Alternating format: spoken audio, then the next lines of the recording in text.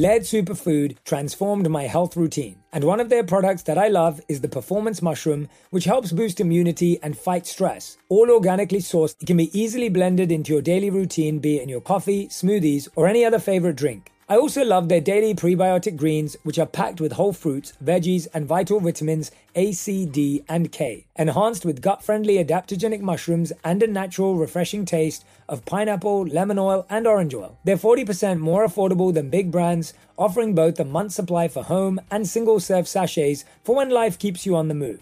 Get yours at lairdsuperfood.com and snag 20% off your first purchase using code ONPURPOSE20. Forget about splurging on a pricey trip to the Mediterranean. Let your taste buds do the traveling instead.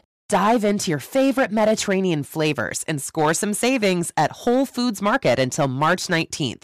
Start with the perfect main course, like sustainable wild-caught sockeye salmon, whole branzini, or some bone-in beef short ribs. And then pair it with the perfect wines from across the region, starting at $8.99. Of course, you must be 21. Please drink responsibly. Taste the Mediterranean now at Whole Foods Market. When we asked participants in our study, you're 80 years old now, when you look back on your life, what do you regret the most? More than anything, many of them said, I wish I hadn't spent so much time worrying about what other people thought.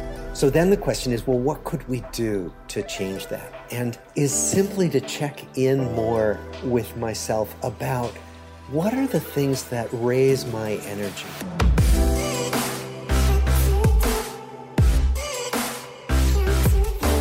Hey everyone, welcome back to On Purpose, the #1 health podcast in the world. Thanks to each and every one of you that come back every week to listen, learn, and grow. Now, I know that you're here because you want to improve your happiness, you want to improve your health, and you want to improve your healing. And there are certain guests that I always love having on the show that I have on multiple times. And today's guest, this is their second appearance. And I couldn't be more happy to speak to them because they also have a new book that I have been eagerly waiting for since I met them. I'm talking about the special Robert Waldinger, a professor of psychiatry at Harvard Medical School, director of the Harvard Study of Adult Development, and co-founder of the Lifespan Research Foundation. Dr. Waldinger received his AB from Harvard College and his MD from Harvard Medical School. Dr. Waldinger is a practicing psychiatrist and psychoanalyst, and he directs a psychotherapy teaching program for Harvard psychiatry residents. He's also a Zen master and teaches meditation in New England and around the world. And Robert is the co-author of the book, The Good Life: Lessons from the World's Longest Scientific Study of Happiness. This is the book that I want you to go and order, The Good Life: Lessons from the World's Longest Scientific Study of Happiness. If you've ever heard me talk about the 75-year study of happiness, if you've ever read that article, it's quoted absolutely everywhere. This is the man who completed that 75-year study, I believe the fourth of the researchers involved in that program. I couldn't recommend this book more. Dr. Robert Waldinger, or Bob, and I met in Montana, courtesy of Arthur Blank, who brought us all together at his beautiful ranch in Montana, introduced us to probably some of the most amazing people in the world in this space. We instantly connected, A, because I geek out on research and science, but more importantly, because we both have this meditation and mindfulness practice that we both deeply love. And beyond that, we just had a natural flowing conversation. So Bob, thank you for coming back. Thank you for flying in from Boston to New York to do this interview. It's so good to see you again. Well, it's a treat to get to see you again. That's the big incentive for me to get on a plane and come here, just to get to see you. No, but I appreciate it. I want, my community appreciates it. I was just saying to you earlier that we made this rule for On Purpose again, where we only wanted interviews to be physical, because I miss this. Like, I miss looking at someone. I miss being able to hug someone. I miss being able to have even the before and afterwards. When you do a Zoom interview, you lose the before and afterwards. You're there for the interview, and whereas we've been talking for the last half an hour already. Right. And so I wanted to hear from you, because you said something interesting to me. You said, I'm sure someone's studying it. You're not studying it yet. Let's think about that a little bit. What do you think is gained, or what can be done meaningfully through Zoom or virtually, but then what is lost in your opinion and your thoughts and from your intuition on that? Yeah. Well, some of the most important things are about accessibility. Like what we're finding is that people who can't be together physically, obviously, can be together online, or people who are frightened. So, I'm a psychiatrist, and many people are really scared to talk to someone about their problems. Well, what if you could be in your own home and you could just dip a toe in the water by trying a video chat with someone who's a professional? And I've seen people do that with huge benefit. So in that sense, the accessibility is wonderful. That's such a great answer. And people in remote areas and all of that. What's lost, I think, are just what you've been describing. The casual interactions that we have and that we love, that we take for granted. I mean, it's a reason why, people talk about the water cooler at the workplace or the coffee machine. It's where people run into each other and they have these little conversations that might turn out to be hugely important, might turn out to spread ideas or give people a glimpse of a person they find interesting who they'd never met before. And so those are the things I'm afraid that we're losing remotely. Yeah, I think that's a brilliant answer. And I love the perspective that there's actually a positive and a challenge to every situation in life. And if we lean into the positives, it can be more meaningful, it can be more powerful, and instead of obsessing on the negatives. But let's talk about the 75-year study. For anyone who doesn't know about this study, could you just give us a quick synthesis or synopsis of what you were looking at, the types of things that you were assessing, the types of behaviors,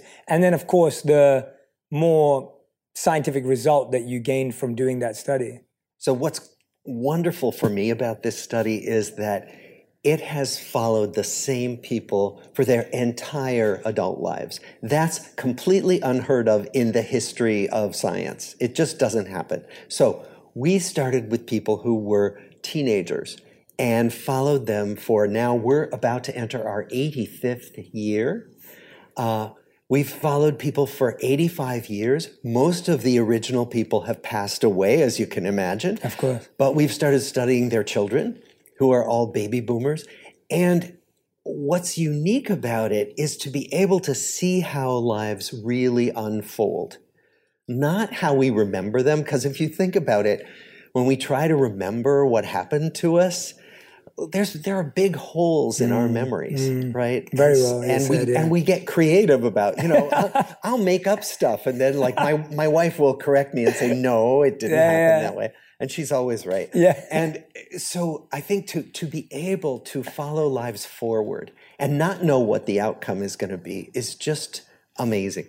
So that's the big picture. It started in 1938 with two studies that didn't even know about each other. A group of Harvard College undergraduate students who were chosen by their deans as fine, upstanding young men. And in a study of how people were going to develop from adolescence to young adulthood. They thought maybe the study would go for 10 years. They never dreamed I'd be talking to you today about the study still going 85 years later. The other was a study of boys from Boston's poorest and most troubled families in the 1930s, because a group of researchers were interested in why some children from really difficult backgrounds stayed out of trouble. How did they stay on healthy developmental paths? And so we studied a group of young men who hadn't gotten into trouble, even though their families were plagued by poverty and illness and crime and all kinds of difficulty. So those two we've studied together, two ends of the spectrum. And now, fortunately, we've added women.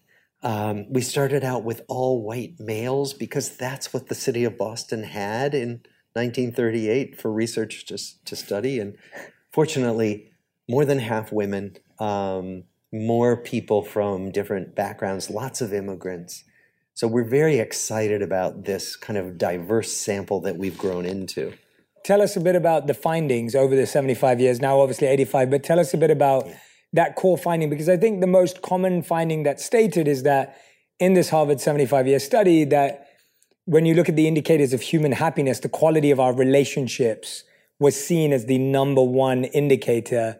Was there a number two? Was there a number three? Or was it just so far out? Like, tell us a bit about the findings and then we'll dive into the number one finding. Right.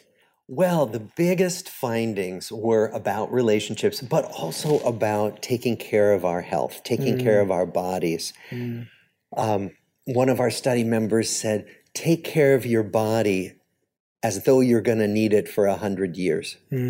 And so what we do find, and many other studies find, is that getting regular exercise, eating well, getting decent sleep, getting regular medical care if you can, all of those things, not smoking, not using alcohol or drugs, not abusing at least, that all of those turn out to have huge effects on how long we live, how healthy we stay. But the surprising thing was what you named, which is this finding that the people who stayed healthiest and lived longest had the best and the warmest connections with other human beings. When we started seeing that in our data, we didn't believe it because we thought, well, how?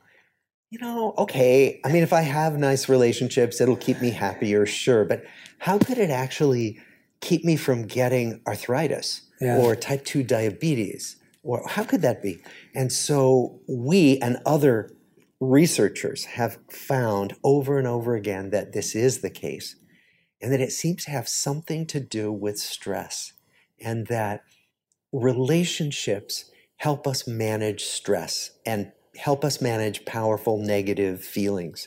One of the things we all know is that all of us have stress every day, right? And sometimes really bad things happen during the day. We come home and we're upset. What we find is that if you have someone who you can talk to at home or someone you can call up who's a good listener, who's a sympathetic listener, you can literally feel your body calm down. And what that means is you can literally feel your body physiology and chemistry come back to normal. And that's the main thing that we think relationships do for us. Understood. So you're actually saying that not only do positive relationships help us monitor stress and maybe regulate stress, but challenging relationships can actually cause health issues too. Yes. The opposite is also true. Very conflictual relationships. Yeah. So challenging can be good, right? And that actually doesn't break down our health. But relationships where there's abuse, relationship where there's constant unhappy arguing, and relationships where difficulties never get resolved, those take a toll because they keep us in what we call fight or flight response. The fight or flight response is our natural response where if you get scared, your body prepares to run away or to fight or meet with a challenge. That's meant to be temporary. We're meant to come back to baseline, to equanimity. If we can't do that, then we're in trouble. There's one thing I love about this book is that it's practical, it's scientific, it's thoughtful, it helps us come back to our essence. It's also simple in the sense that it kind of kindly nudges us and reminds us to go back to what we already know, but that we keep neglecting. And there's this one study that you quote in the book, and you say, in a 2000 survey, millennials were asked about their most important life goals. 76% said that becoming rich was their number one goal. 50% said a major goal was to become famous. Now that's in 2007, and I think if that study was done now, those things would still hold true to a greater degree. And then you say, more than a decade later, after millennials spent more time as adults, similar questions were asked again in a pair of surveys. Fame was now lower on the list, but the top goals included things like making money, having a successful career, and becoming debt-free. How do we, when we talk about the good life, which is such a elusive topic for so long, I feel like we've been studying the good life through culture, through spirituality, through philosophy for thousands of years. But the amount of advancement we've made in that pursuit is very little compared to going to the moon or going to space or even healthcare for that matter. I think even healthcare from a physical health perspective has had so much acceleration, but our understanding of the mind and the heart still seems to be fairly limited. And when you see those goals, you see, okay, that's what people are aspiring for. What is someone who's living the good life aspiring for? Because I think we often think of a good life as these habits, but what is a good aspiration if the aspiration is not money, not fame, not a successful career? Well, the aspiration can be different for different people. So they've done research on this, and they have these different types of well-being. There's one called hedonic well-being, which is what we all think of as just enjoying a good party, a good meal, having a good conversation. I'm really enjoying this conversation right now. I'm having hedonic well-being, right? But other people, well, all of us to some extent, want also a sense of purpose and a sense of meaning. It's called eudaimonic well-being. The best example is you have a small child who you read to at night before bed, and you're reading the book Goodnight Moon, and your child wants you to read that book for the 8th time, and you are exhausted, right? Is it fun? No. But is it the most meaningful thing you could imagine doing? Absolutely. And so this sense of I'm doing this because I love it, because I'm on purpose, because I care deeply about what I'm doing, that's a different kind of well-being. And then there's a third kind that they've begun to identify, which is a psychologically rich life. So many of us value just having interesting experiences, going to new places, doing things we've never done before. So those three things, having a good time now, feeling like I'm doing meaningful activity, and feeling like I'm having interesting experiences, those are all flavors of happiness. Right. And I think that each of us is a mix of all three, but some of us really want one more than the others. Is it meant to be balanced, or is there a hierarchy of needs there, or what have we learned about those two areas? Well, there's no right or wrong way, but what we know, and I think we know this from spiritual traditions more than my science, that when we do invest in things outside of the self, we are happier. And we're happier for longer, and we feel more of a sense that life is worth living. So I would say that we need to be sure we have some of that so we don't end up looking back and saying, gosh, I wasted my life. I feel like one of the most difficult things for a lot of people today is self-awareness. In being aware of what we think is good for us, what we think is right for us. I even had a friend say to me yesterday, they said to me, yeah, I think I'm actually going to say no to that opportunity now because I realized I was only going to say yes because of what people thought. And so you see that a lot where so many of our choices and our decisions are based on what other people think is good for us or what other people think is right for us. I remember growing up and only wanting to aspire for things that other people rewarded. So if the most celebrated and respected person in my community growing up was an actuary for a career, I wanted to be an actuary at 10 years old. But if you asked me what an actuary did, I had zero idea. Exactly. And I think that this idea perpetuates. So what can we do to get closer to knowing what is good for us so that we can truly live a good life? Yes. Well, and I just want to emphasize what you said, because when we asked our original participants in our study, hundreds of them, we said, when you're 80 years old now, when you look back on your life, what do you regret the most? More than anything, many of them said, I wish I hadn't spent so much time worrying about what other people thought. And that's just what you're naming. So then the question is, well, what could we do to change that? And I think what I've learned more and more in my own life is simply to check in more with myself about what are the things that raise my energy when I engage in them, and what are the things that lower my energy. So maybe like doing actuarial work might lower your energy. Can you imagine? Say, oh, I don't like this, right? Oh my God. So, and some people actually embark on courses of study and then realize, how did I get here? I don't like this. And so I think one of the things we can do every day is simply to pay attention to that internal sense of being enlivened or being depleted by activities that we're doing during our day, and really pay attention to that. And when you can, turn toward the activities that are enlivening. Yeah, I often say to people, it's like reflecting after you go to a restaurant. So what do you do when you leave a restaurant? You talk about the food, you talk about the ambiance, you talk about the service, and you're like, oh, I really like that dish, but I didn't love that one. And oh, the waiter was so wonderful, he was so helpful. And oh, I really like the design and the aesthetic of that space, right? So you talk about it.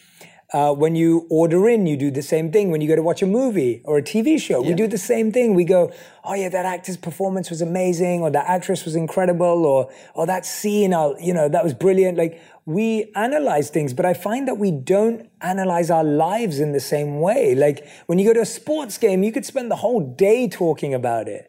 Or if something happens to another couple in the media, or if something happens to a famous person in the media, we will analyze it for days and weeks and months. But when it comes to our own lives, we rarely pay that attention. As a psychiatrist, why is that? Why is it that we can obsess over these external, big or minute, we either obsess over these tiny experiences of food and movies and entertainment, or we'll talk about other people's problems for hours and hours and hours. But when it comes to our own, we've really struggled to say, you know, the argument we had last week, like, let's just reflect on that for a second. Right. Maybe it takes us back to the actuary problem, which is that we are so trained from the time we're small to respond to rewards, to respond when people say, you know, good girl, good boy, that was a good thing you did, right? And so we are trained to respond when people praise us. We're trained to respond when people correct us. And we're not trained to look inward. You know, you have a deep meditative practice. You have done a considerable amount of training to look inward, to notice what arises in the moment. I've spent a lot of my life on a meditation cushion as well, doing that. It's a radical practice, but you don't have to meditate to do this, right? We know you can be walking along the street. You can be looking at a beautiful tree and just start checking in with where you are and what's coming up for you. But we have to learn to do it. And that's the thing that I think we don't learn enough as we're growing up. This is exclusively for my LA listeners. Something joyful is coming to Air One stores soon. I'm so excited for this, so make sure to catch this announcement on the next episode of On Purpose. With Masterclass, you can learn from the world's best minds anytime, anywhere, and at your own pace. You can learn how to have a winning mindset from Lewis Hamilton, improve your acting skills from Samuel L. Jackson, or learn business strategy and leadership from Bob Iger. With over 2,500 classes from a range of world-class instructors, that thing you've always wanted to do is closer than you think. Masterclass is accessible on your phone, web, or smart TV, and each class is broken out into individual video lessons that are usually around 10 minutes long. Lessons range from specifically showing you how to execute a technique to an instructor's insights about their craft. Masterclass classes provide you with downloadable lesson recaps and supplemental materials like class guides, recipes, and more. With over 150 exclusive classes taught by the instructors you know and love, there's a class for whatever you're interested in. One of my 2023 goals is to learn more about cooking healthy meals. Lately, I've been watching Alice Waters' The Art of Home Cooking. I've learned a lot from picking fresh, seasonal ingredients, the essential kitchen tools, and how to create simple and healthy meals. What I love about Masterclass is the quality of lessons, but with the comfort of your own home. All of their instructors are truly world-class. I'm able to follow along in the kitchen on my phone and immediately practice new skills. And the best part is most lessons are just 15 minutes long, so it's easy to make time to learn whatever you're interested in learning this year, even with a busy schedule. I highly recommend you check it out. Get unlimited access to every class, and as an On Purpose with Jay Shetty listener, you get 15% off an annual membership. Go to masterclass.com/onpurpose now. That's masterclass.com/onpurpose for 15% off masterclass. What are some of the things that we should reward, or not should, but what are some healthier things to reward in one another to create a healthy relationship? If we're trying to create these positive relationships in our life, what would be the things that we should encourage and reward and respect? I think we should reward people taking risks with us. You know, if someone says to me, I was upset when you said that, my first reaction is to get defensive and say, well, no, you know, to excuse myself. But I've learned that sometimes what really helps is to say, thank you for being willing to tell me that, right? So if someone will take a risk with me, I begin to say, oh, that's a gift. And when they do, and when they take risks and when I take risks, our relationships deepen. You know, because if we trust each other and we realize we can trust each other, that you're not going to come back and criticize me, you're going to be curious and welcoming when I tell you about something difficult.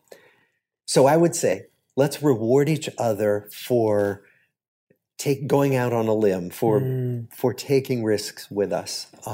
Let's reward each other for trying new things. Instead of just doing the same old. I mean, most of the time, when someone in our world tries something new, we're like shocked. Like, that's not what I expect from you. And so it takes a minute to reorient and say, oh, that person is trying something different. That person is taking a risk, is challenging themselves. And so I would say, let's applaud that when we can. I mean, unless they're doing something bad. But you know, let's applaud the things where people are trying to grow. Yeah. Some of the things that other people do that trigger us, I feel, are so much because we are not allowing ourselves to do those things. Like, I had a friend recently who's moving country, and he was telling his friends, some of our friends, that he's moving country. And everyone just had negative things to say. They're like, why would you move now? Like, your kids are too old. They're already in school. Like, it's a tough time for them. Like, it's going to go wrong, or you're going to come running back. And we were talking about this, and it's exactly what you're saying, that instead of rewarding that he's trying to do something finally after all these years that's true to himself, he's receiving a lot of this backlash from around him, and it discourages him. It also, I think what people don't realize is that it not only discourages the person, it distances you from them. Yes. Because now you've not been a part of something that's significant to them in their life. I remember, you know, when I've moved country, I've moved state, and every time I've done that, when people have not been able to be a part of that decision with me, it makes me feel less understood by them, if that's accurate. And I think this feeling of being understood is what you were speaking about earlier, that we're all craving someone that you can pick up the phone to and have that meaningful connection with. Yes. How do we help people understand us better? And how do we learn to understand other people better? Because if understanding, I mean, when I look at relationships, I've realized that I think Jamie Maguire says that. She says, love is an overused word. And I've often added to that I think love is an underdefined word. And as I've been on my journey to really unpack what is love between people, I often come to words like, it's not even gratitude or care.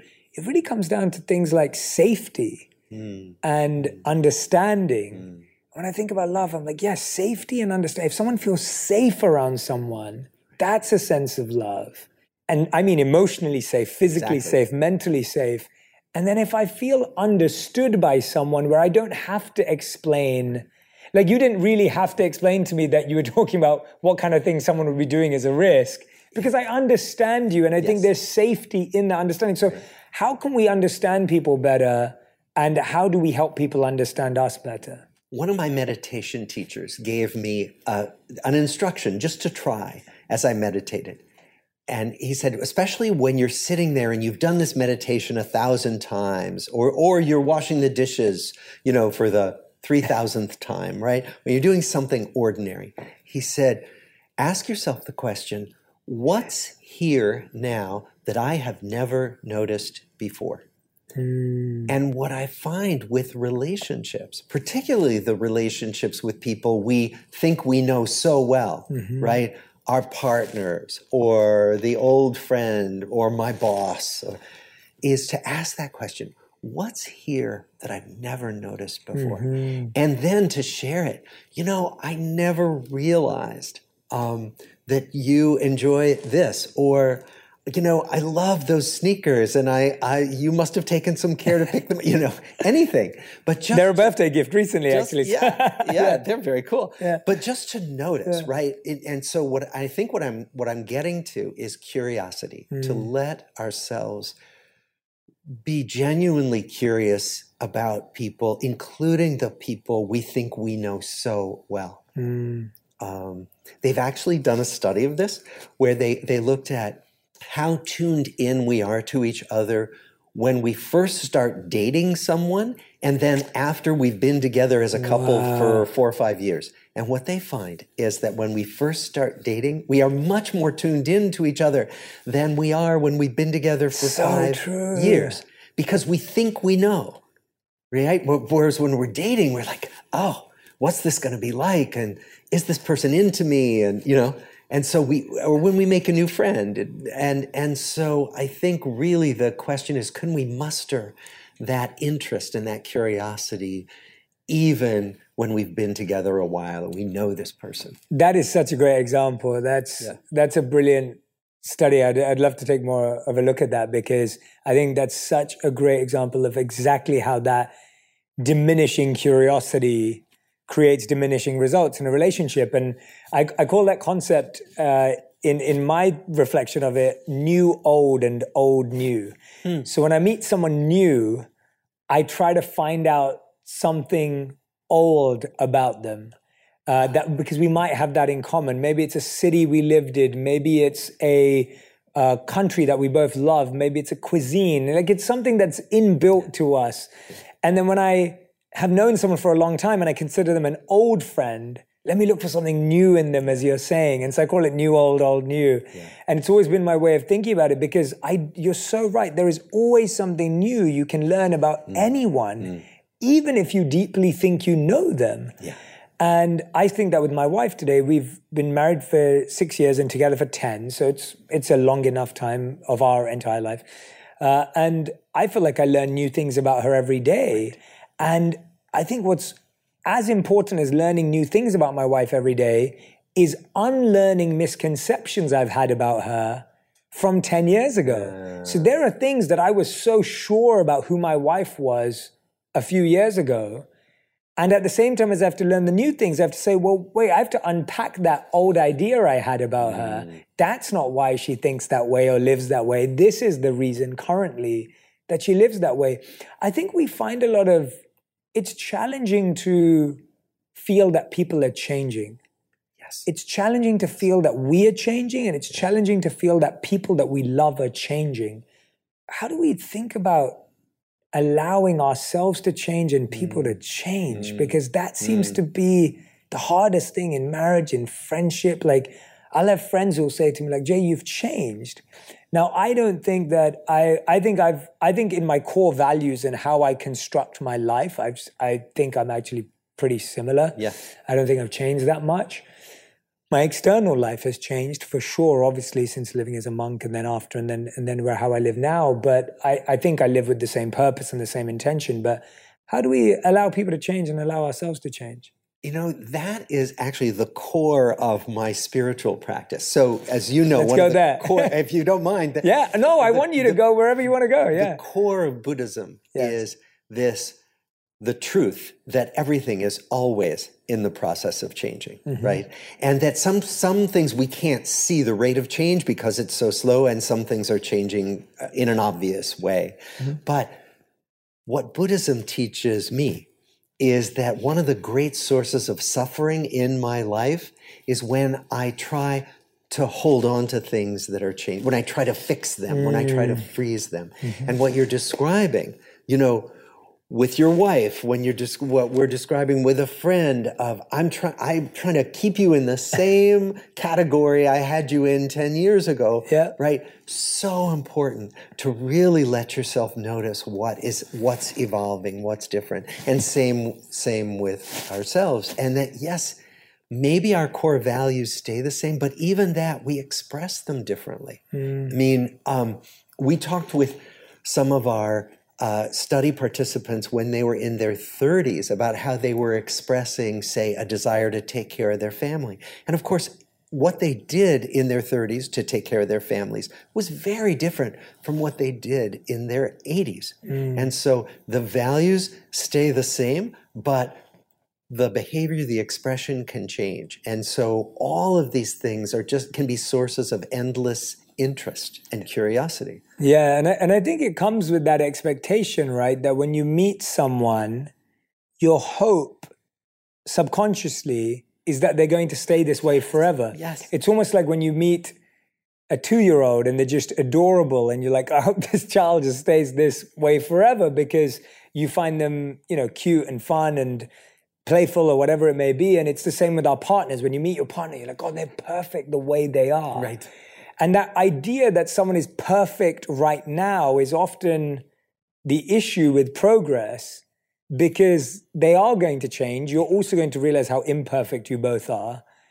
And I think letting go of that expectation is what's so difficult. It's almost like when you buy a phone or you buy a physical item, it may be perfect, but it's going to get knocked, it's going to get dropped, it's going to, it's going to need an upgrade. So we accept that to some degree. But with people, which are these dynamic, vibrant, energetic beings, we almost like, no, be technology. Like, it's a weird mindset. And I wonder how we can really learn to let go of that. Like, it's a constant process, right? Yeah. Because our minds do want to hold on to certain expectations, certain images. We would go crazy if everything were always up for grabs, right? Like at least I knew roughly who I was going to find when I came to see you today. Yes. Thank goodness. But the other side of that is just what you're saying, that we need to keep looking and see, well, I haven't seen you in 3 years, and how are we each different now? And that's a hard thing to keep doing. But just to remember, I think, as you're pointing out, that we want things to stay the same, and so it's going to take some effort to pay attention to the changes that are happening all the time. Yeah. I think one of the biggest relationships, speaking about the good life and talking about relationships, I think as we know through research, through studies, so much of our expectations, as we were talking about, our beliefs about love, about relationships come from our family. And often I find today that the amount of people that say to me that their family is toxic, or they experience a really negative energy from their family. Like, I hear that over and over and over again. And I'm sure, as I said, I'm sure you hear it more and more and more. Yes. And I find like families that were meant to be people's places of refuge, of sacredness, often people don't feel that way. Now, I'm not saying that it's all the family's fault either. I think there's responsibility on both sides, and it's a complex matter. Yeah. But how does someone navigate? What should someone be thinking about if they have family members or a family member that causes them a great deal of stress, pressure, and insecurity? Like, how does someone navigate? What should someone be thinking about? What could someone ask? How do they reflect on that? As a person with a very deep voice, I'm hired all the time for advertising campaigns. But a deep voice doesn't sell B2B, and advertising on the wrong platform doesn't sell B2B either. That's why if you're a B2B marketer, you should use LinkedIn ads. LinkedIn has the targeting capabilities to help you reach the world's largest professional audience. That's right. Over 70 million decision makers all in one place. All the big wigs and medium wigs. Also small wigs who are on the path to becoming big wigs.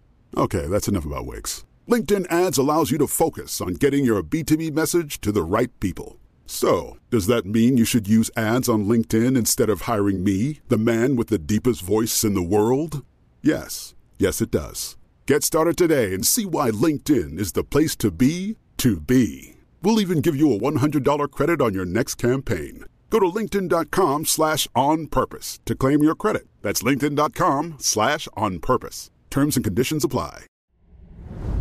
Today, healthier is happening at CVS Health in more ways than you've ever seen.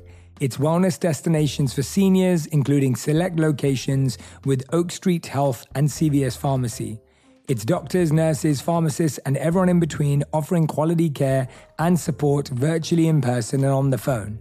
It's in-home evaluations through Signify Health and meeting mental health needs through Aetna. And those are just a few of the ways healthier is happening. To see more, visit cvshealth.com/healthier happens together. CVS Pharmacy, Oak Street Health, CVS Specialty, Signify Health, and Aetna are part of CVS Health. Eligibility and services vary by location and individual.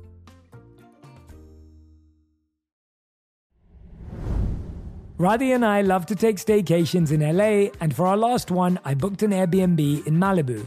Hidden away in the heart of paradise, our cozy Airbnb became the backdrop for unforgettable memories. Booking an Airbnb for our staycation was a decision we didn't regret. It not only offered us a comfortable and convenient accommodation option, but also facilitated a memorable and rewarding experience that brought us closer together and made us feel at home. And so, while staying at our Airbnb, I realized that it's actually a good way to earn some extra money. I bet some of you might be thinking the same thing. Maybe you got some extra space in your home, or even a whole house that could be hosting guests. Or perhaps you're about to head off on vacation, leaving your home vacant.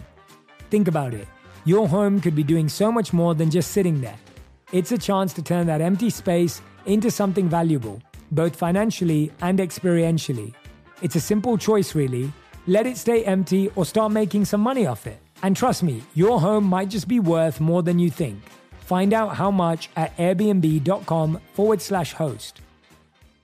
Perhaps first to reflect on the positive. Someone once told me, no one will ever care about you as much as your family will care about your well-being. And I know there are exceptions to that, but basically, these are the people who are your people. And so if there are ways to preserve those ties, it is worth it. Sometimes it's not. Sometimes people need to walk away from their families of origin. I totally get that.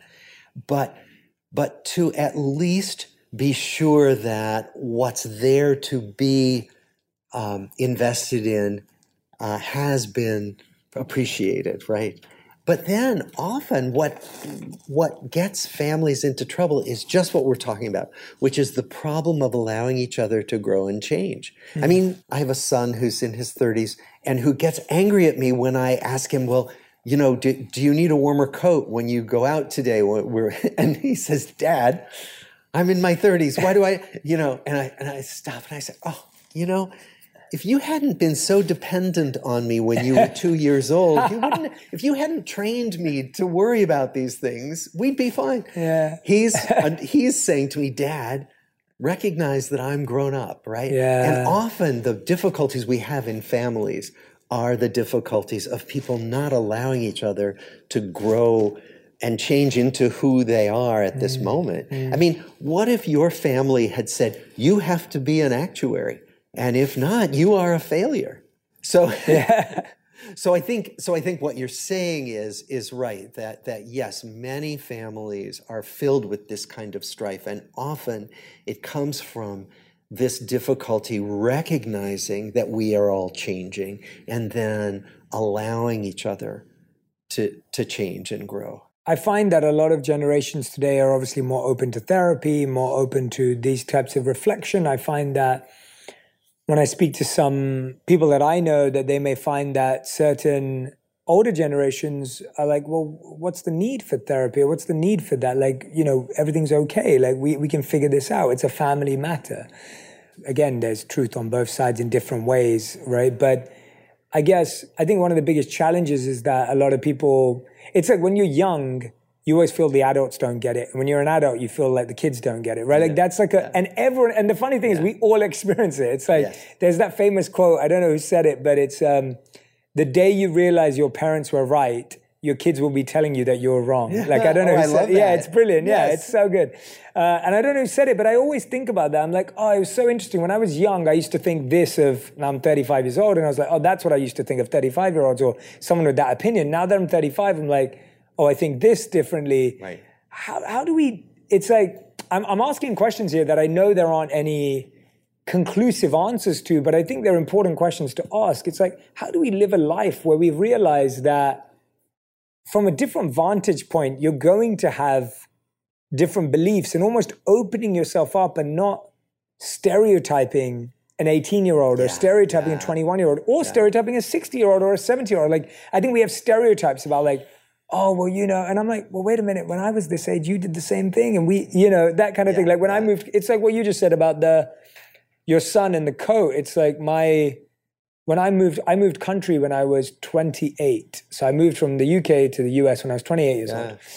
And my mom was so scared for me. And I was like, Mom, you moved to London when you were 16. Like she left like a country where there was a war in Yemen between the Yemeni and the British. And then she left and moved to England during that time. And I'm like, you left a war-torn country at 16 years old. I left to follow my purpose and passion, and you know, like at 28, like you did something way harder, but you're so scared for me. And I know that that's love. Of course, I know that that's love, but it's interesting how it's like you took the biggest risk and you kind of don't even want me to take this one. Right. Because it's hard to imagine, to reimagine ourselves at an earlier age in a way. Yeah, let's talk about that. I like that. She was quite capable, she must have been as a 16-year-old, and I'm sure it was incredibly hard, and she managed. One of these, so we, in our Lifespan Research Foundation, we developed this program that you were actually part of helping us imagine. Oh, I love this. In Montana. We call it Roadmaps for Life Transitions, where we have 5 sessions where we bring some of these insights from our research into small group sessions that people can really learn from and use. And the first session, we asked people to bring a photograph of themselves when they were half as old as they are now. And then they go into small groups and they show each other their photograph. And the assignment is to tell each other, okay, what did life look like to you when you were the person in this photograph? And how has life changed? How has your view of life changed now? And it really underscores that difference between, well, this is what it was like when I was 16 and leaving Yemen, and this is what it's like for me now. And then she gets to think, oh, my 28-year-old son, I may have more of a sense now of what life is like for him. But it's a kind of active reimagining of life from a different vantage point, from a different time. I love that example. And I remember that exact conversation we had because I talked about how like all my work is dedicated to helping people make life transitions. Because I think that's where all the pressure, the stress, like when you're just getting married or you're just getting divorced, when you're starting a new job or leaving an old one, when you're moving country or moving home, like that's where, could you share more about that program and some of the insights in the book what are other ways that people can reflect on life transitions in a healthy way? So we do a session where we ask people to clarify their values, as you ask people to think about all the time.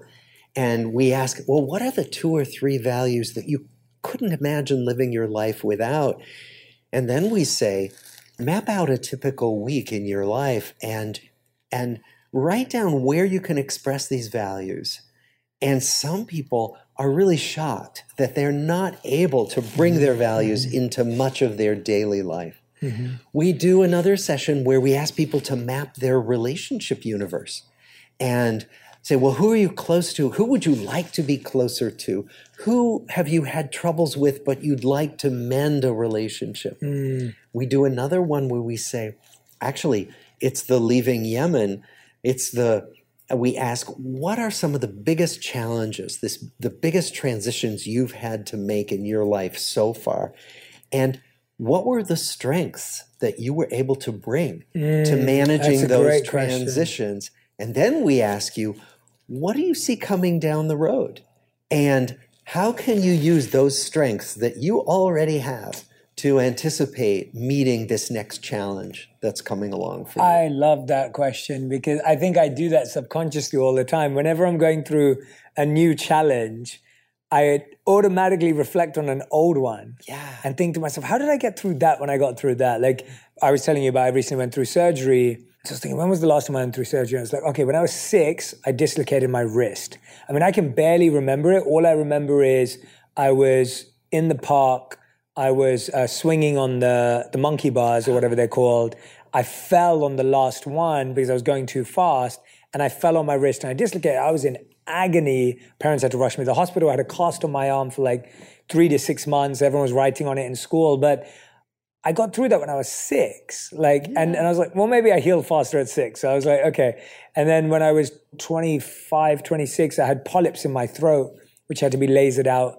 I had to eat through a straw. I couldn't talk for 6 months. I practically lost the sound of my voice. The texture of my voice had changed. I'm now back to sounding how I used to before. If not, I'm a little bit deeper, which is great. But that was pretty tough because I was an adult already and going through that was challenging. And so I was like, okay, when I was going through this surgery, I was like, okay, I've got this. Like, I've done hard things before. And that gave me more strength as opposed to like, oh, I'm going through a new surgery. It's brand new. I've never been through anything, you know. So I think that's a really, really great activity. And I love hearing about these practical exercises because I think that's what we need. We need to make things tangible and visual. Yes. And I think we need to remind ourselves of some of the things that we take for granted. Like, I didn't know what that surgery was going to be like. And I was okay. I calmed myself down. I went into it. I came out fine. You know, it's just kind of like, I did this. I did this. And we need to remind ourselves of the hard things we've already done. Yeah. And this time there was one thing that went the other way. So whenever anyone talks to me about anesthetic, right, or anesthesia, whenever I have to do one of these surgeries, I've always had a positive experience with it because I'll pray and meditate a lot before a surgery, naturally. And then when I come out, I find that those few seconds, I don't think I've ever talked about this, but the few seconds that I'm like coming out of the effect of anesthesia, I have like really powerful spiritual experiences. Like some of my favorite spiritual experiences have happened in those moments. And this time the opposite happened. I actually came out of it with something called atelectasis, which is a partial collapse of the lung. And I couldn't breathe for like a week. And so I was like gasping for air. And it was so funny because I went into it so positive, hoping that I was going to have another amazingly spiritual experience. And then when I came out the other side, I was just about alive. And yeah, but I like that idea of, and I think I would love to ask that to my mom, actually. I would love to ask her to reflect on her strengths.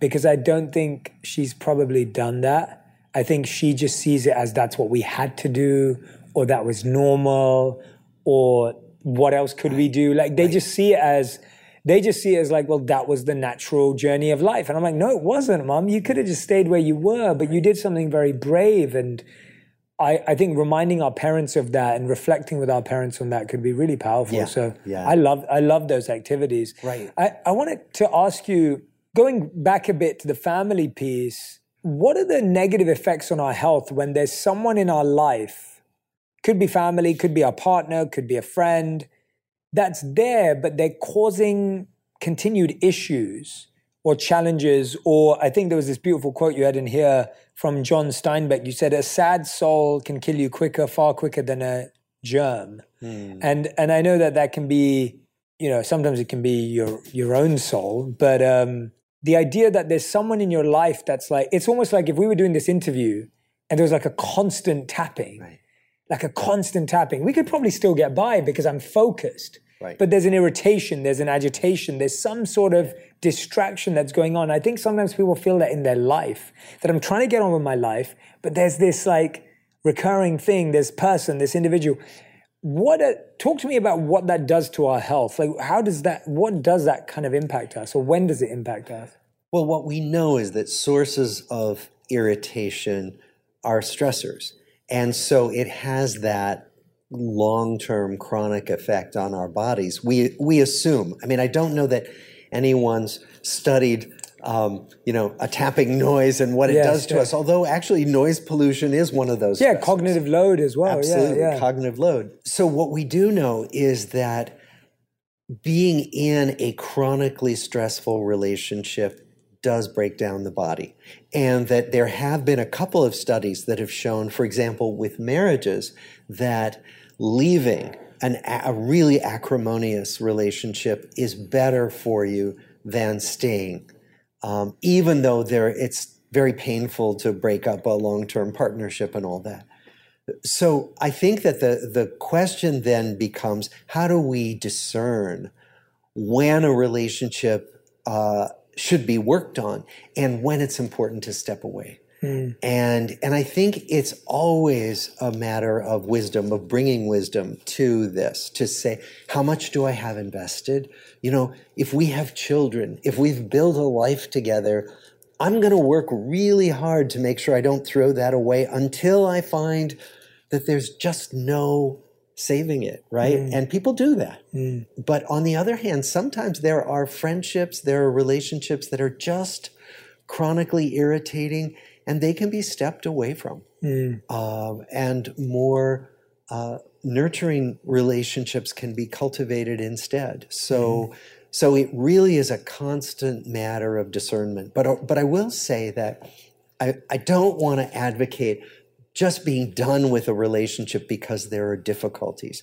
Because there are conflicts in every relationship of any depth, right? There are going to be disagreements.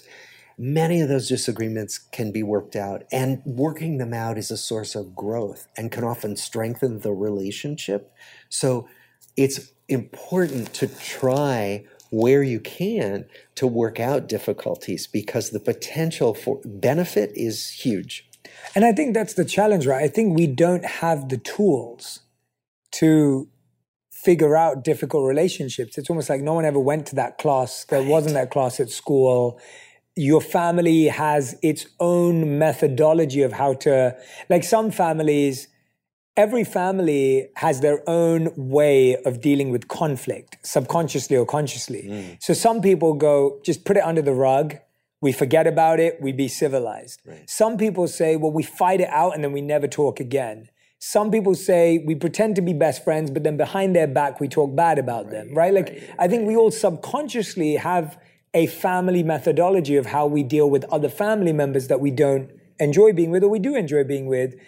And so our tools are often scarred by how we were raised in previous experiences. Like, what are some healthy tools to actually address conflict in a relationship? Because I think that most of us, when we're raised to avoid conflict. We're raised to avoid having the uncomfortable conversation. We're raised to like, well, don't go there.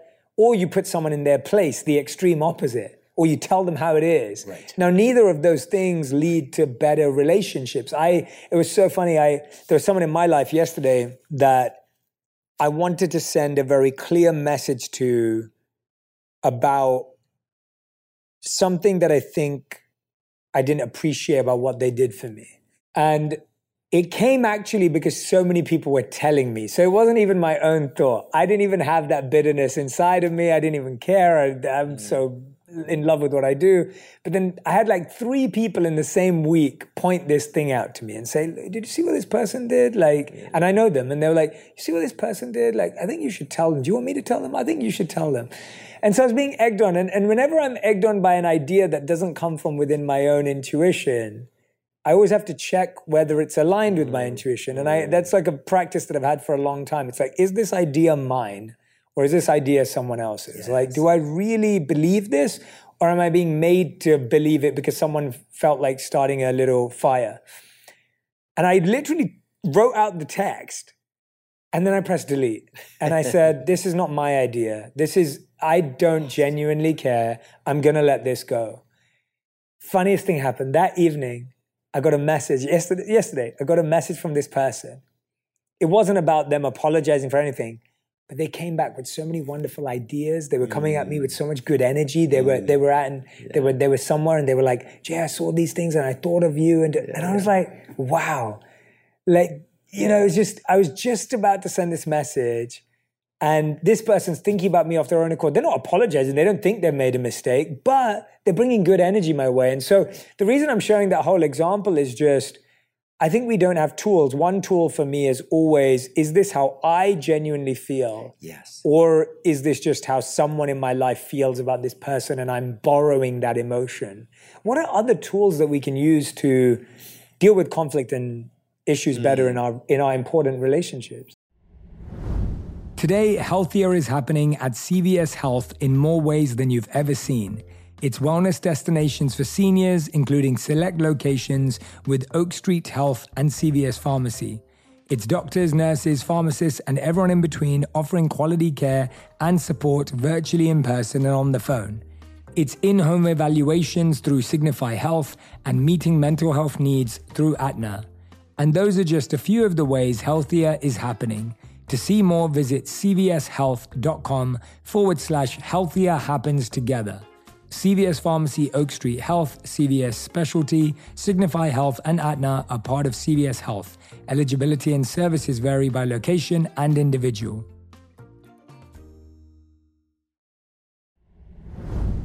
Radhi and I love to take staycations in LA, and for our last one, I booked an Airbnb in Malibu. Hidden away in the heart of paradise, our cozy Airbnb became the backdrop for unforgettable memories. Booking an Airbnb for our staycation was a decision we didn't regret. It not only offered us a comfortable and convenient accommodation option, but also facilitated a memorable and rewarding experience that brought us closer together and made us feel at home. And so, while staying at our Airbnb, I realized that it's actually a good way to earn some extra money. I bet some of you might be thinking the same thing. Maybe you got some extra space in your home, or even a whole house that could be hosting guests. Or perhaps you're about to head off on vacation, leaving your home vacant. Think about it. Your home could be doing so much more than just sitting there. It's a chance to turn that empty space into something valuable, both financially and experientially. It's a simple choice, really. Let it stay empty or start making some money off it. And trust me, your home might just be worth more than you think. Find out how much at airbnb.com/host. I've always been on this mission to find things that really line up with what I care about for a healthier lifestyle. And that's when I discovered Laird Superfood. It felt like discovering a perfect match, something that totally clicked with what I believe in and my goal for better health. One of their products that I absolutely love is their performance mushroom. They've collected some of the most powerful mushrooms in nature and brought them together in this amazing superfood blend. These different types of natural mushrooms, such as chaga, lion's mane, cordyceps, and maitake, are praised for their talent in fighting stress, supporting your immune system, and giving your brain a boost. Another one that I love is their daily prebiotic greens. Each serving is a complete mix of fruits and vegetables, fixing a common problem, which is that 90% of Americans don't get enough vegetables, and 80% don't get enough fruit in their diets. They taste like a light citrus burst from real food, such as pineapple, lemon oil, and orange oil, fruit powders such as apple, no heavy sugars, syrups, or stevia. These greens are 40% more affordable than other big brands. You can get a month's supply in a bag for your daily routine at home, or grab the single-serve sachets for when you're on the go. Check out lairdsuperfood.com and grab yours today. Use the code ONPURPOSE20 when you check out and score 20% off your first purchase. Well, first of all, I love what you just named because I think I have been egged on by other people as well. And I always regret it. And so taking that pause, delete is really important. Another tool that I've found is so important for me is to take a long view. So what do I want with this person in the long run? Right? 6 months from now, 3 years from now, what do I want? Do I not care if they're out of my life and so it doesn't matter how I handle this now? Or do I care? Do I want to make sure that we're okay because this person brings energy into my life, because I care about this person? Because it means that I will adjust my response depending on the long game, if you will, what I really want out of this relationship. And so, and And usually what that means for me is what you and I were talking about before we started this interview, which was ideally everybody needs to win, right? That ideally there's no loser and no winner. And so if I want to make my point and score one, so what? And the other person ends up feeling bad or put down. It leaves us both disconnected and in a bad place. Yeah. So how then to create a scenario where we talk about something that's a problem? Because if I just suppress the problems, I'm going to grow more resentful, and that's going to be its own difficulty and separation. And so how do we talk about problems in a way that will allow us both to get to a place of feeling like we've won, we've gained something, and ideally we're closer? Yeah. And so usually for me, that means writing the angry email and then pressing delete and then sleeping on it, meditating on it. And what one of my teachers once described as strike while the iron is cold. Yeah. Wait till the hot iron cools down. That's great. And then think back, okay, now how do I feel about this? And what would be the most skillful way to talk to this person about it? Yeah. And so those are some of the pointers that I have to keep using with myself when I'm all riled up about something. Yeah. Is that kind of aligned with your idea of being reflective versus reflexive? Exactly. Yeah. Exactly. Yeah. No, I love that long-term thinking. I think that is such a great question, because what feels right now might not feel right then. Right. And I think that's how we often play it. We go, well, they need to understand this, and they need to learn this, and they need to know this. And it's like, yeah, they could maybe appreciate and digest that if you strike while the iron is cold. But when you strike while the iron is hot for a conversation like that, you actually end up completely alienating that person and pushing them away. I had a client the other day who called me and said, you know, my boyfriend's about to come back in, you know, it was 9 p.m. and they're like, my boyfriend's about to come back from work in half an hour, and I just found this information out about his previous relationships, and I'm going to ask him. And I was just like, okay, wait, first of all, who did he get the information from? And she said, oh, it was just someone that knows him, you know, someone that used to know him a few years ago. I was like, okay, that doesn't sound like great information. I said, second, what's he been doing today? She was like, oh, he's been at work, he's been with his family, he had like an event, he's been preparing for a wedding, for a friend's wedding this weekend. I was like, do you think now's the right time to have that conversation? Like, he's had a long, stressful day. Like, is this the right time? And I'm sure he'll be open to it, but does it mean it's ideal? And they were like, no, I don't think so. And I was like, okay, so we got 2 no's so far. Yeah. And then I was like, then there was the third question that I asked, like, do you even believe that this is true? Like, is this even your instinct from your contact with this person? They were like, no. And I was like, well, then you were just about to go and create another huge argument that didn't need to happen. And you could talk about it later on in a better way. I think the long term is brilliant. Another thing that came to my mind when we were talking about this was there's a great book called Culture Code by Daniel Coyle. And he quotes Popovich, who I believe is a basketball coach, a very successful basketball coach, shows my basketball level of knowledge. And when he would give feedback to his players, he had a really fascinating way of giving feedback, which would encourage them to grow.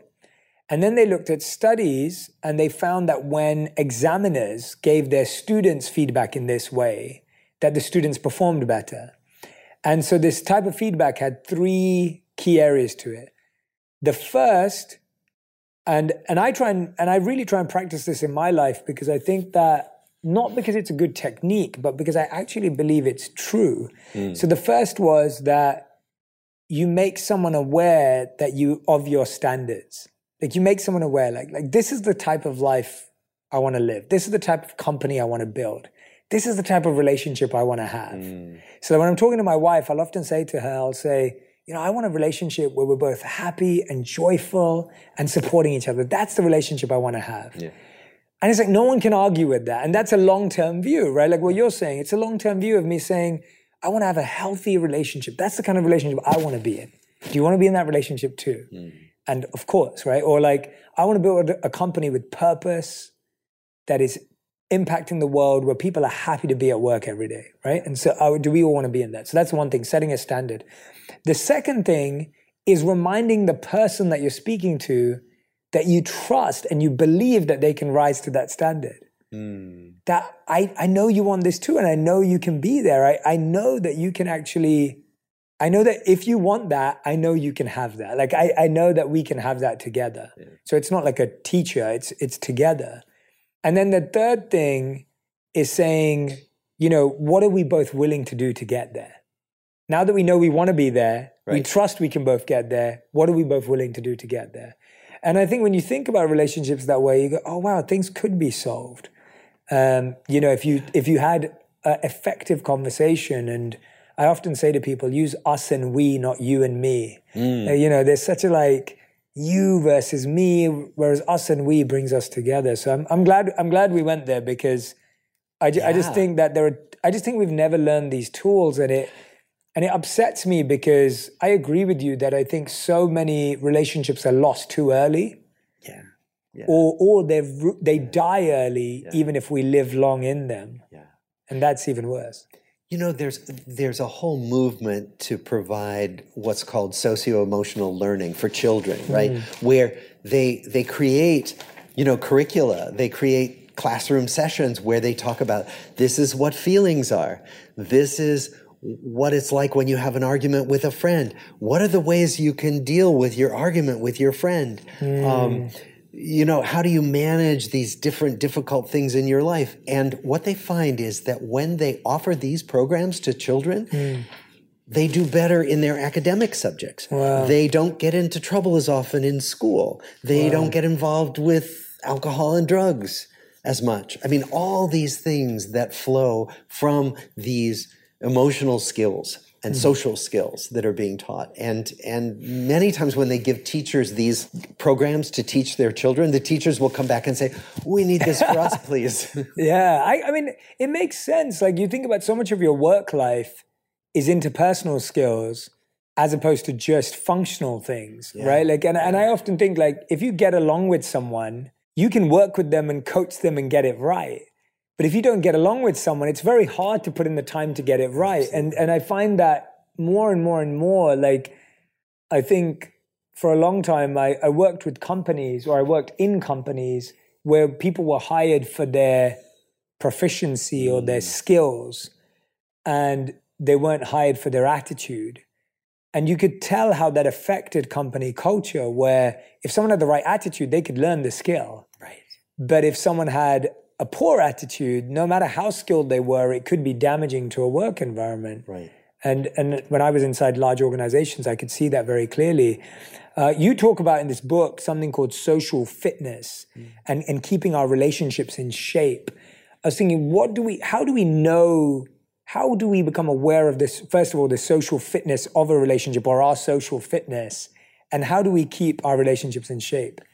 Well, this concept sort of came out of our finding that many people felt that they weren't spending time with the people who were most important to them. And in fact, that was one of the big regrets when people look back on their whole lives. They said, I wish I had spent more time with family and friends.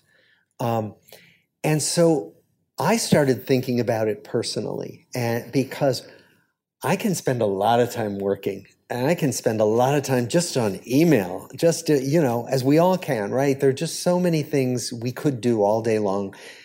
And I began to realize that unless I actively exercise those social muscles, and by that I mean if I actively keep in touch with my closest Zen buddy who lives across town, but I don't get to see enough, if I don't make the decision to call him up and say, let's go take a walk, let's go have a coffee, if I don't do that, the path of least resistance for me is to stay home, is to do another piece of work on a Saturday afternoon. And so what we're talking about is this idea of beginning to prioritize nurturing, keeping up relationships, rather than assuming that they'll take care of themselves. Yes. The idea being that, I used to think, well, my best friends are my best friends and they'll always be that way. And my relationship with my partner is going to be fine because it's good now. It'll always stay fine.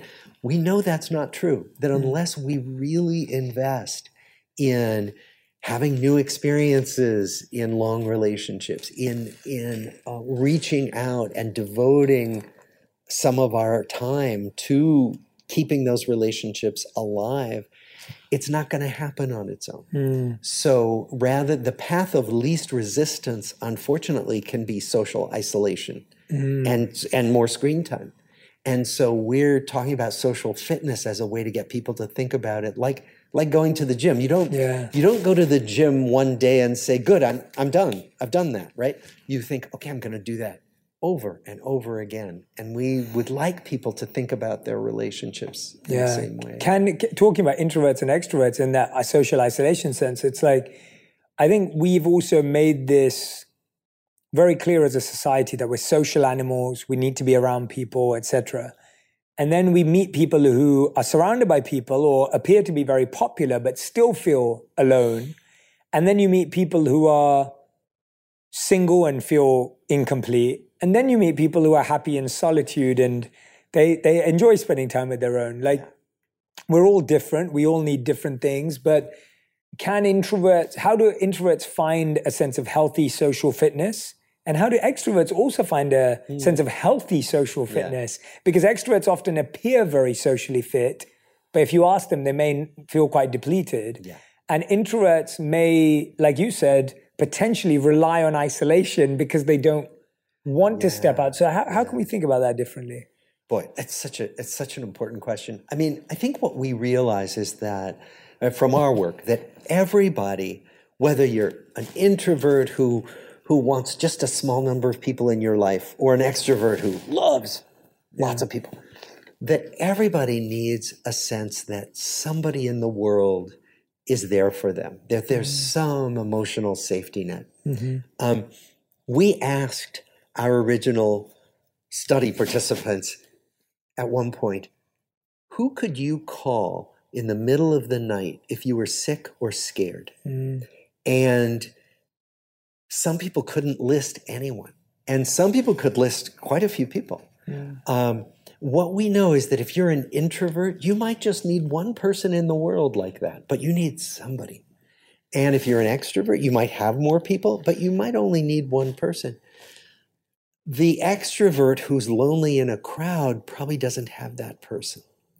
And that's what we're really, so I think, and this comes under the professional rubric of security of attachment, that everyone needs to feel securely attached, securely connected to at least one other person. Kids need it, but we need it all the way through lives, all the way into old age.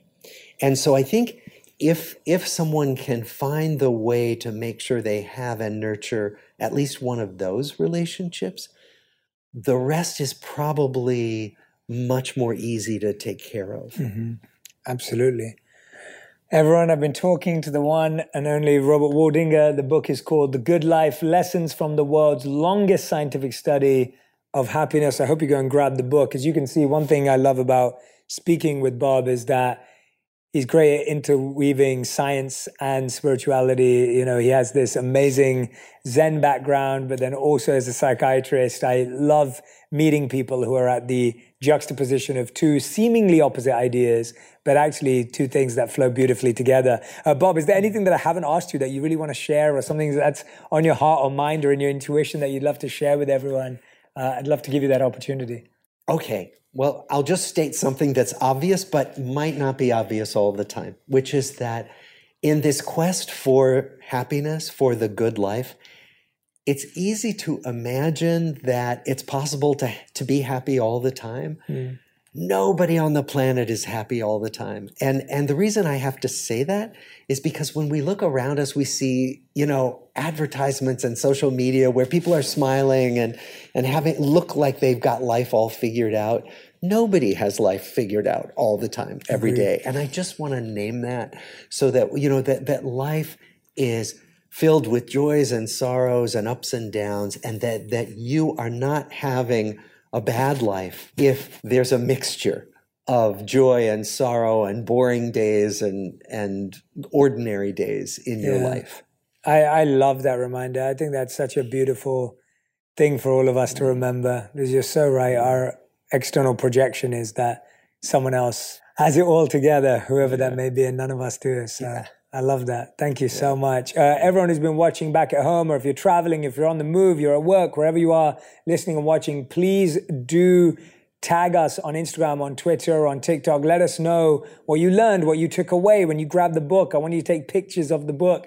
Tag me to let me know what line you read, what moved you, because I would honestly say that the questions this conversation made me ask were deeply personal. You could see I was reflecting. Like, these are the things we need to spend more time on, and these are the things that we need to focus more deeply on, because these are the things that are so simple that we might just miss them, right? They're right there in front of us, and so you might just ignore them. So thank you so much for listening. Thank you so much for watching. A big thank you to Dr. Robert Waldinger as well. Bob, thank you for making the trip out. Always a pleasure. It's been an honor. Thank you so much. Thank you. If you love this episode, you will also love my interview with Charles Duhigg on how to hack your brain, change any habit effortlessly, and the secret to making better decisions.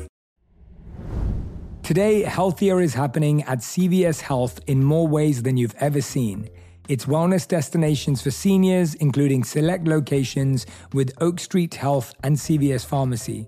It's doctors, nurses, pharmacists, and everyone in between offering quality care and support virtually, in person, and on the phone. It's in-home evaluations through Signify Health and meeting mental health needs through Aetna. And those are just a few of the ways healthier is happening. To see more, visit cvshealth.com/healthier happens together. CVS Pharmacy, Oak Street Health, CVS Specialty, Signify Health, and Aetna are part of CVS Health. Eligibility and services vary by location and individual. Dealing with mess can feel like an impossible task. It just keeps coming back. Well, today we're brought to you by the organization experts, IKEA. IKEA knows we all have those areas in our homes consumed by mess, whether it be the chair that collects all your clothes or the monstrous pile under your bed. That's why IKEA makes affordable wardrobe organizers, underbed storage, and other solutions to help you easily take back that chair and conquer the mess monster under your bed. Visit IKEA to explore more. You can't afford mess, so IKEA makes storage affordable.